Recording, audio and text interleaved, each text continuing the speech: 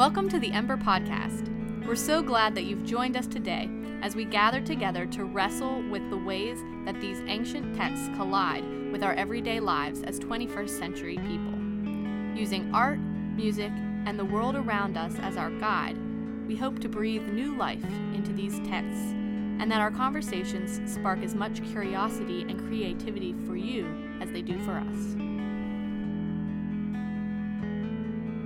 Hi, I'm Jeremy Grafe. I lead Ember Faith Community here in Lancaster, Pennsylvania. Hi, I'm Allison Spooner, and I'm the pastor at Faith, Emmanuel, and Hope Presbyterian Churches. Hi, I'm Kelsey Wallace, and I'm a PhD student in Bible and Cultures at Drew University. For this season of the podcast, we will be taking a look at the book of Ephesians, one of several New Testament texts attributed to the Apostle Paul. We will be talking about the uniqueness of the letter as a medium for Scripture and what ancient letters like Ephesians might have to say to us about God's work in the world today. Thanks for tuning in. If you've been listening through this season, you've heard us wrestle with how Ephesians is both incredibly encouraging and incredibly frustrating. We met with Dr. Carey, professor of New Testament at Lancaster Theological Seminary, to find out what he hopes people can take away from the letter to the Ephesians.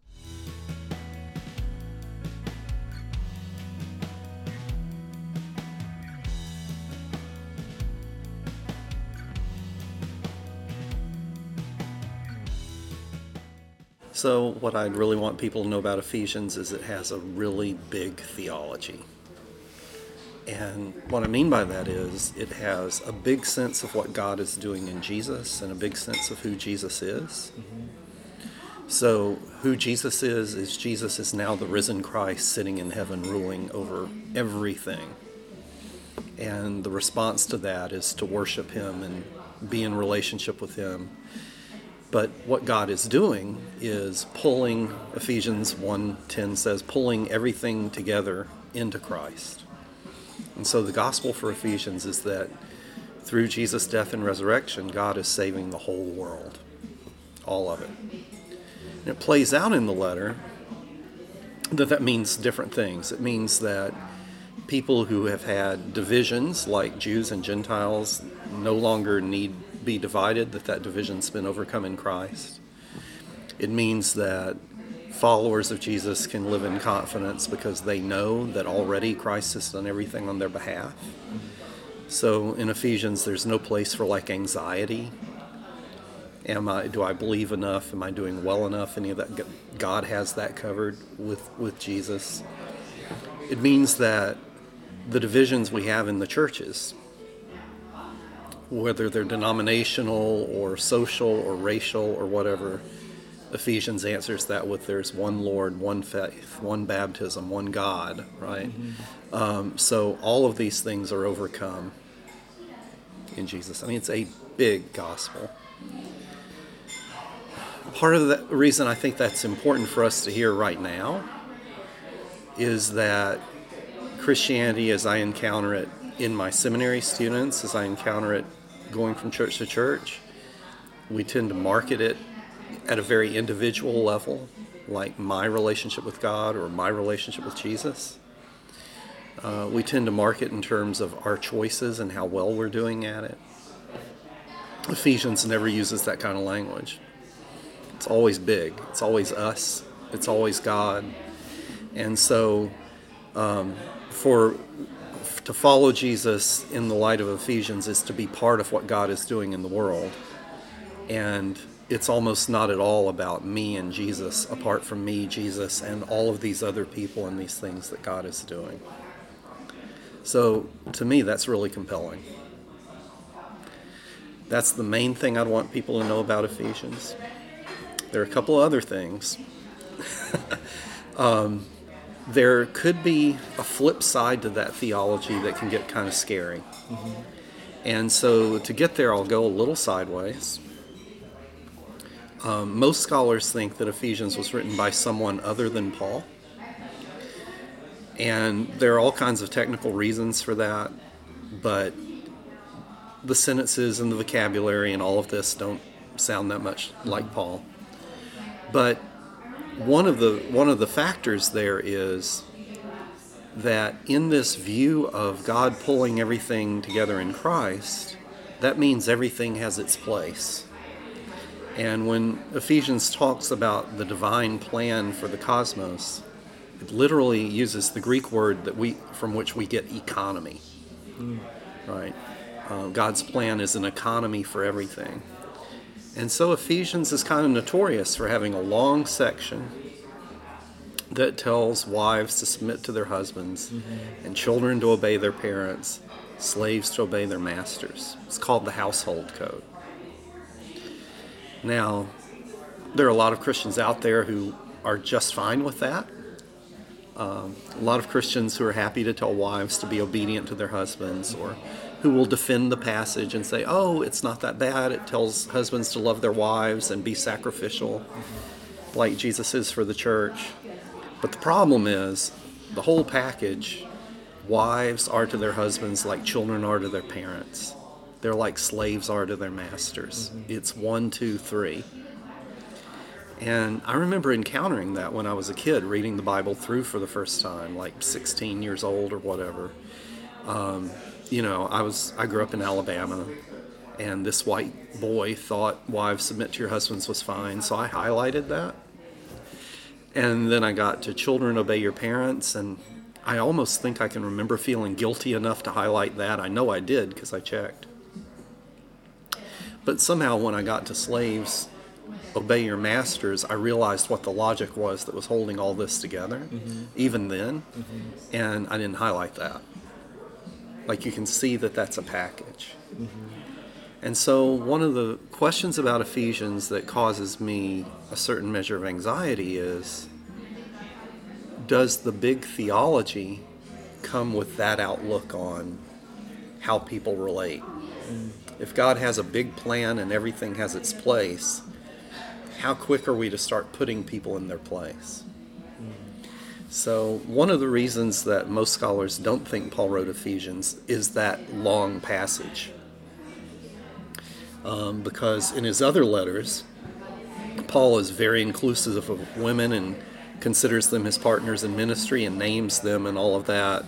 He seems very uncomfortable with the implications of slavery, even though his society was very slave-oriented, and he's not really much into talking about children and families, so it just doesn't come up. But that's one issue with Ephesians that is very divisive in the church now, right?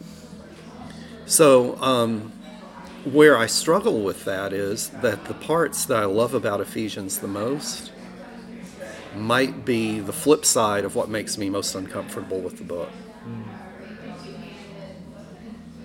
That's good. So in terms of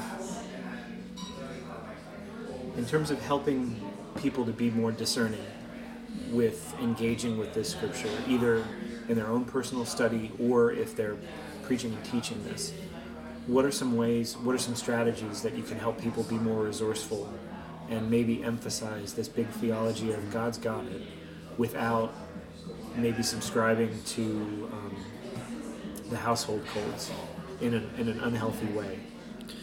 One of the things I've noticed about Ephesians is that different parts of Ephesians are extremely influential, but in different parts of the church.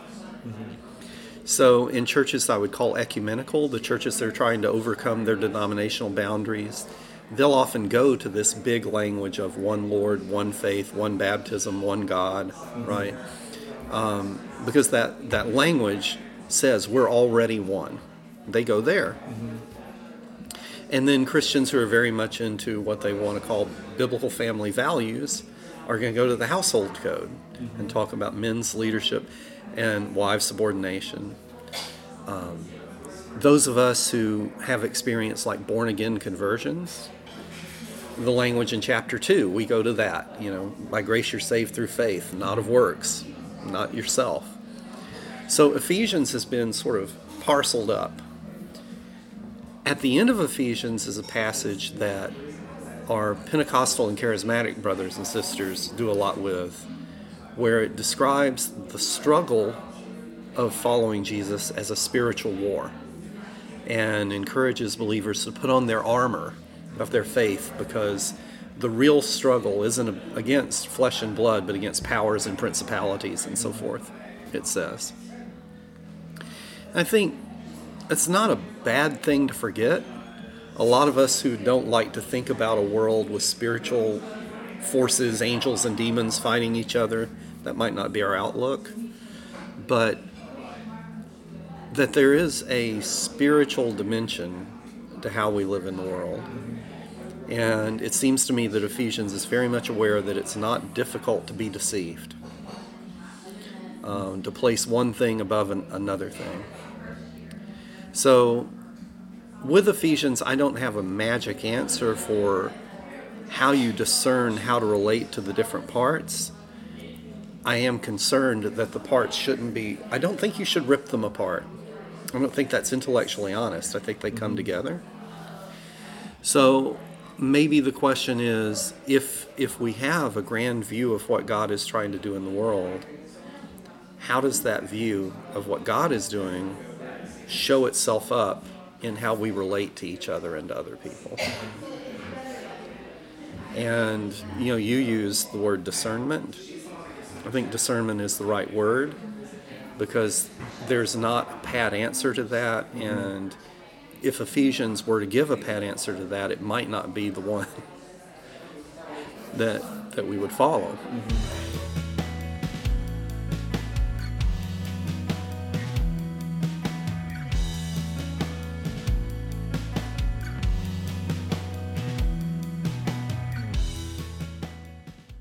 One of my passions working in churches and just having friends and loving people is how often I meet people who feel somewhat inadequate in their spiritual life, who feel like they don't do enough or don't believe strongly enough. And Ephesians might be a really good antidote to that. I would say Ephesians and Colossians read together, they say a lot of the same things. But for folks who struggle with the sense that their faith isn't enough, part of that antidote is it doesn't have to be enough. The question isn't whether you're enough, it's whether Christ is enough. And Ephesians and Colossians together will insist Christ is enough. He carries all of that, and it is not our burden to be worried about whether we're enough. In my imagination, I like to think that that's incredibly freeing. I experience it as freeing. I don't worry anymore about those things than I used to. And I hope it'll have that effect on other people if they study in the same way. That's great. Thank you.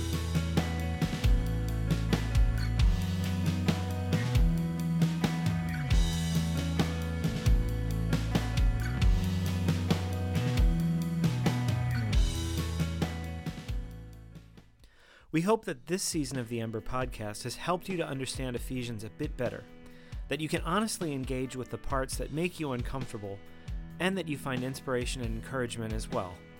Join us in Season 4 of the podcast for a deep dive into Ecclesiastes. Thank you for tuning in. As we work through this text, we want to make sure that we are also in conversation with you, our listeners. So we invite you to reach out to us with questions, comments, and we'll be addressing these as we go on in subsequent podcasts. You can send your questions to emberfaithcommunity@gmail.com. Hope to hear from you. The Ember Podcast is a production of Ember Faith Community. Your hosts are Jeremy Grafe, Allison Spooner, and Kelsey Wallace. Music written and performed by Subaltern Project. All rights reserved, 2019.